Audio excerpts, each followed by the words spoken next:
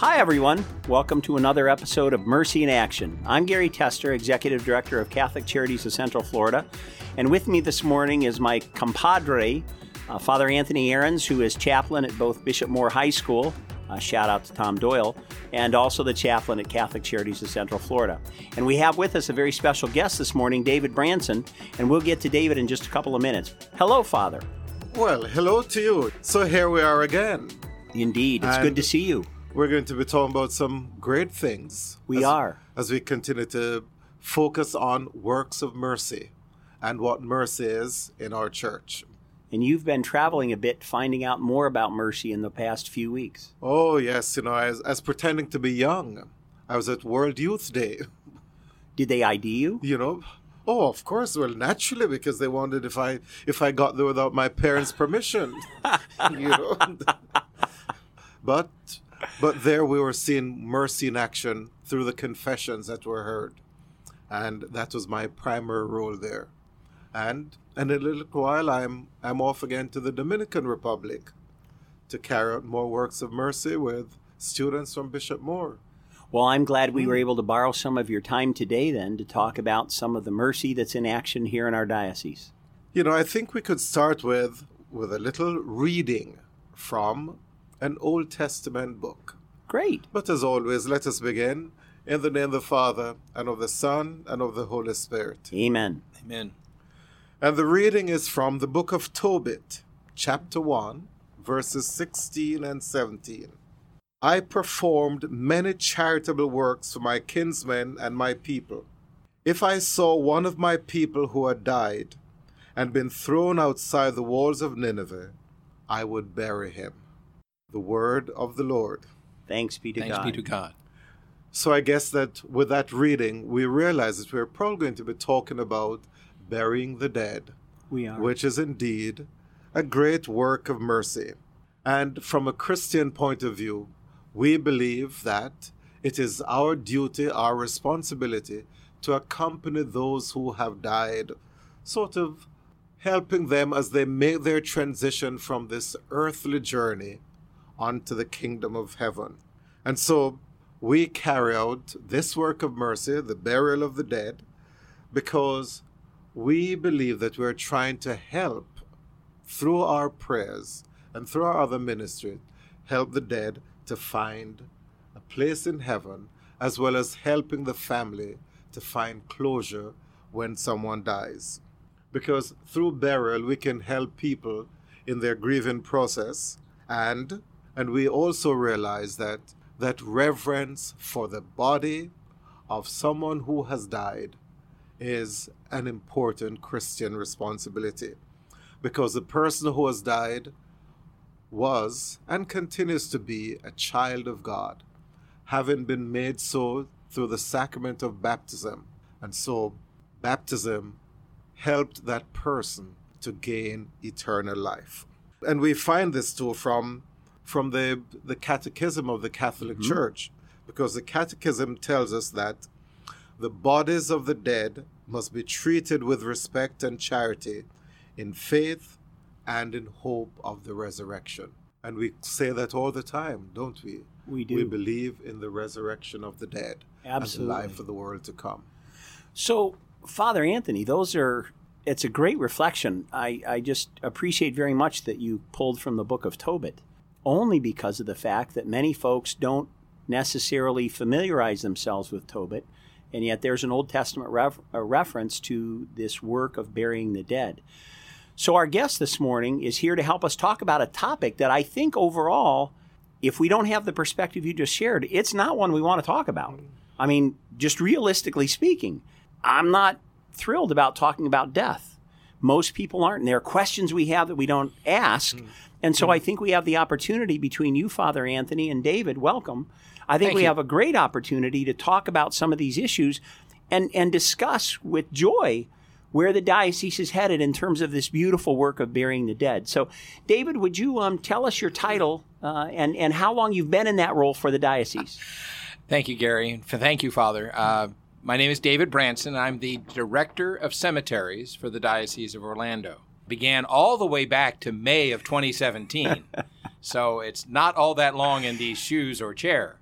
So it's a new ministry by the diocese to purposefully reach out and to truly begin to deliver large-scale cemeteries throughout our Central Florida families. We do have several small legacy cemeteries that grew up with individual parishes long before the Diocese of Orlando came on the scene. Sure. We have All Souls Cemetery in Sanford, and it began in 1897. Wow. And St. Joseph Cemetery down in Palm Bay that began in 1914. And a new, relatively, arrival on the scene is a Catholic cemetery columbarium in St. Matthew in Winter Haven, which began its ministry in 2005-2006. Okay. So that's the extent of, I'll say, established, recognized cemeteries throughout our large 9-county diocese. So Bishop Noonan in 2015-16 began to take action on what had been discussed for over a decade, is to launch a large-scale Catholic cemetery. Burying the dead is a regulated activity in the state of Florida, and so we're going through that regulation. We have successfully passed the first hurdle with the state regulators for our inaugural diocesan cemetery, of which will be eventually 50 acres, adjacent to the San Pedro Spiritual Development Center, and has been titled Queen of Angels Catholic Cemetery. We love the name, and we love the opportunity to partner and join in with the San Pedro Center team and, if you will, their sense of spirituality and presence, to extend that to other acreage that has been undeveloped all this time into the operation of a Catholic cemetery. So let me ask a question. Father, from your perspective, we're taking what sounds like a big step in the creation of Queen of Angels Cemetery. And so from the perspective of a priest, Father, why is this significant for the Diocese of Orlando? Well, one of the first things that we have to bear in mind is that we always believe that our dead should be buried in a place that has been hallowed and set apart for this purpose. And so, yes, it is true that public cemeteries are like that. But we always have in the Order of Christian Funerals, there's always a blessing of the grave spot. And if this place has not been previously blessed, then, we do that. And so I believe that now when we have this Queen of Angels cemetery, we won't have to have that blessing anymore, because it would have already been hallowed for the burial of the dead. So would it be correct to say that then the Queen of Angels becomes consecrated ground? Oh, indeed. And as Father correctly said, spot by spot, if you will, place by place, where our Catholic faithful have been buried, has been, should the rites have been followed properly, blessed and sanctified as holy ground for that location, to give comfort to our many families, because this is a new thing for our 50 years as a diocese, and even longer when it was this Diocese of St. Augustine. So this is a comfort, but what we offer as a Catholic cemetery that differs us from a commercial cemetery is, one is our mindfulness of our ministry and our service to our faithful community. And that would be manifested in our staff, our interaction and collaboration with the bereavement ministers and other ministers at the family's home parish, and walking with the family through their journey from the death of their loved one to the burial of their loved one, and provides a place that is a sacred place of prayer and reflection. So we will have religious art, prayer services, and an environment that prompts the spirituality and the reflective devotion of the space that you could not match with a commercial setting that does not have that as their prime objective. I got to tell you, this sounds a lot more involved than I would have guessed for a cemetery. And I say that with all due respect. I mean, it's been many years since I've had a loved one who passed away. But realistically speaking, I mean, you mentioned bereavement ministers, you talked about ministry, spiritual reflection. Father, where are we going with this in terms of theology? You say so it's bringing it all together. I believe that part of this has to do with the way that we view life, because we think of life as being so sacred from conception up to natural death. And so if we think of it in that light, then why is it that we're going to skimp when it comes to the end portion? Oh, You see? I do. Right. Yes. I've not thought of it that way. And so we make a great demand for good Catholic schools, right? Yes, so we do. Why not have the same sort of demand for a place for the interment of our dead? Something that David said, now I'm tying it back to what you just said, Father. So, David, you pointed out, and I thought for folks out there who would listen, they might think, oh my gosh, my parents are buried in a public cemetery. You've pointed out that if we follow the rite, that burial plot is blessed and consecrated. What we're saying now as a diocese, if I'm tracking this correctly, is we're creating a cemetery where the entire ground is consecrated. And so that should provide comfort to me as a Catholic in terms of my own family members and things like that. And I suspect that that's part of the reason that the bishop has been eager to pursue this. As you mentioned, it's a conversation that's over a decade old, but now we're actually moving on it. Yes. It is sacred ground and it is sacred space. Mm-hmm. And so there is we look to carry forward with that sense of spirituality that we have been blessed being neighbors to San Pedro Center into the cemetery and throughout its development, in its design, in its artwork, in its layout, in its landscaping. So this is a place that is set apart. This is a place that will not be just on the side of a busy road. That's beautiful. This is a place that families can come and spend special time privately or in small community in the memory of their loved one. We also look forward that this new business and ministry of the cemeteries of the diocese, it becomes a platform to discuss and open up a dialogue on what I perceive as the best final chapter of our theology. Hallelujah. We are looking for life everlasting and resurrection in the end time. And so this becomes an opportunity to take away that reluctance, start to chip away at it, as you said earlier, Gary, to talk about death. It's part of our journey. In fact, it is such a celebrated part of our journey that we can't get to our final goal and achieve the ultimate good news until we go through this part of our journey. Mm-hmm. You know, what's interesting is that last year at Bishop Moore, we had a gathering of parents, and what we were talking about was planning a Catholic funeral. And of course, one of the questions that came up was about a Catholic cemetery, for as people were planning the burial of their loved ones, where do we do this? And how do we go about doing this? And the question that is always asked is, should we have a full body burial or should we have cremation? The should is the church's preference, is that the body is kept intact for all of the funeral rites, which is the vigil, the funeral mass, and the committal service. That is the Catholic Church's preference. During Vatican II and subsequent writings afterwards, cremation was seen to be acceptable provided that it is not chosen to disavow the promise of the bodily resurrection, to do it to spite the Catholic faith, or to do it for reasons of naturalism. I want to return to Mother Earth or some naturalistic concepts. So there are proper reasons to choose, including financial and circumstances. Now, this is for the worldwide church. Now, cremation has been, if you will, quite regularized in parts of Europe for many decades. And so it took until Vatican II to have it, if you will, explained to be acceptable to the Catholic community.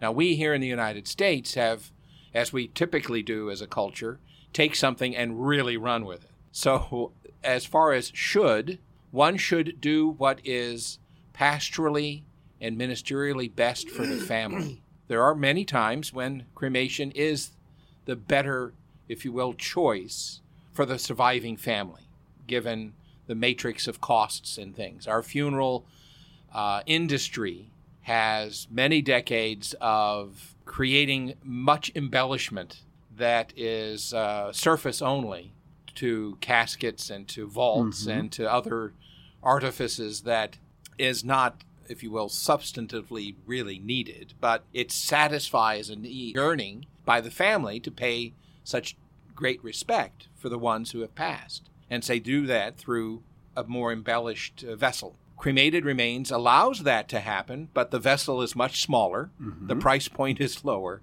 and the interment is not as complicated. Now, you use the term, David, columbarium. Is that the term that applies to those remains that come after cremation and refers to how they're buried? The body is transformed in the cremation process to cremated remains. Those who listen will probably want to go and visit a few Google articles or YouTubes about cremation. But what you have is a small bag that is the full cremated remains of an individual.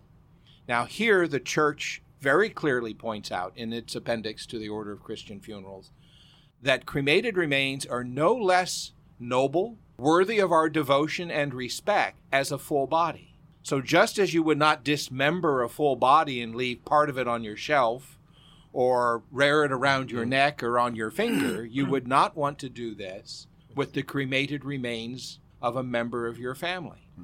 So the church, should you choose cremation, demands respect and proper handling of the cremated remains, always kept intact, for those remains will be brought into a new glorified body upon the resurrection, no less than a body that was kept intact and buried in a, if you will, traditional or historic way.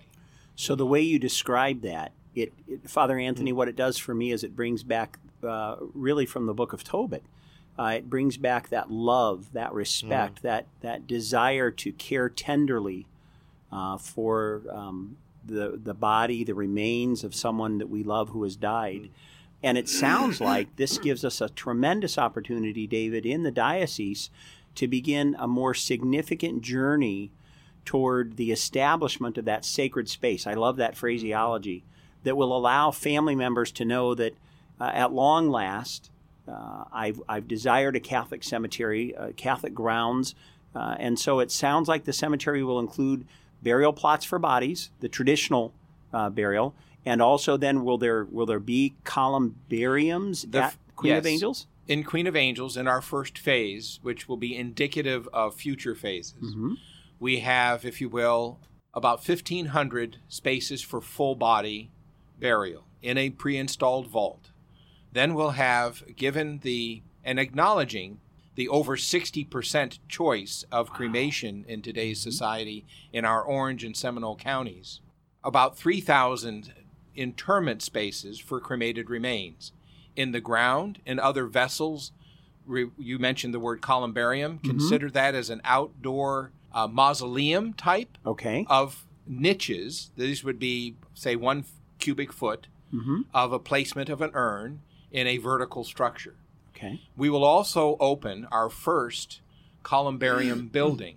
Think of that as the equivalent of a indoor mausoleum. So it'll be under roof, air conditioned, and provide niches, places to repose, urns of cremated remains in a variety of niches, some with a glass front, some with a solid front, wood, bronze, and different, and then also have spaces for visitation, seating in the comfort and outside from, being inside from the elements. I hate to say this, but I'm just dying to see this come to fruition. Oh yes, you can imagine the amount of jokes that I get in my regular day, from place to place. And as I like to respond at an occasion, say what you may, I will eventually get all the dirt on you.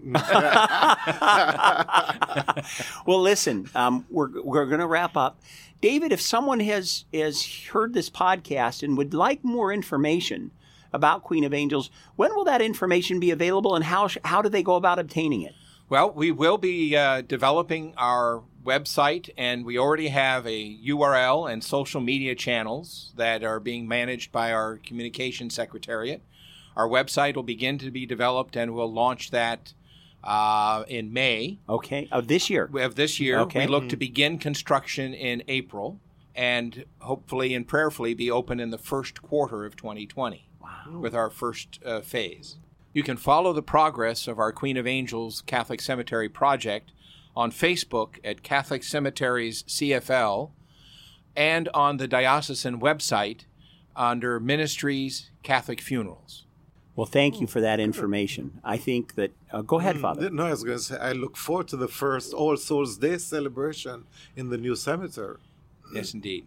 Well, and I want to thank you, David. I know that coming aboard and taking this project literally from the concept and bringing it this far has required a lot of teamwork. But obviously someone has to be responsible, and it's great that you're here, and thank you for sharing time with us today. Thank you, Gary. You're Thank most you, Father. welcome. Good. Father, do you want to wrap us up? Yes, just so Kim, so I'd like to close with another verse of scripture from the Gospel of John, chapter 11. Martha said to Jesus, "Lord, if you had been here, my brother would not have died. But even now I know that whatever you ask of God, God will give you." Jesus said to her, "Your brother will rise." So with our eyes fixed on Jesus' merciful gaze, let us experience the love of the Most Holy Trinity through Christ our Lord. Amen. Amen. In the name of the Father, and of the Son, and of the Holy Spirit. Amen. Amen. Thanks, everyone, for joining us for another episode of Mercy in Action. We'll talk to you next time.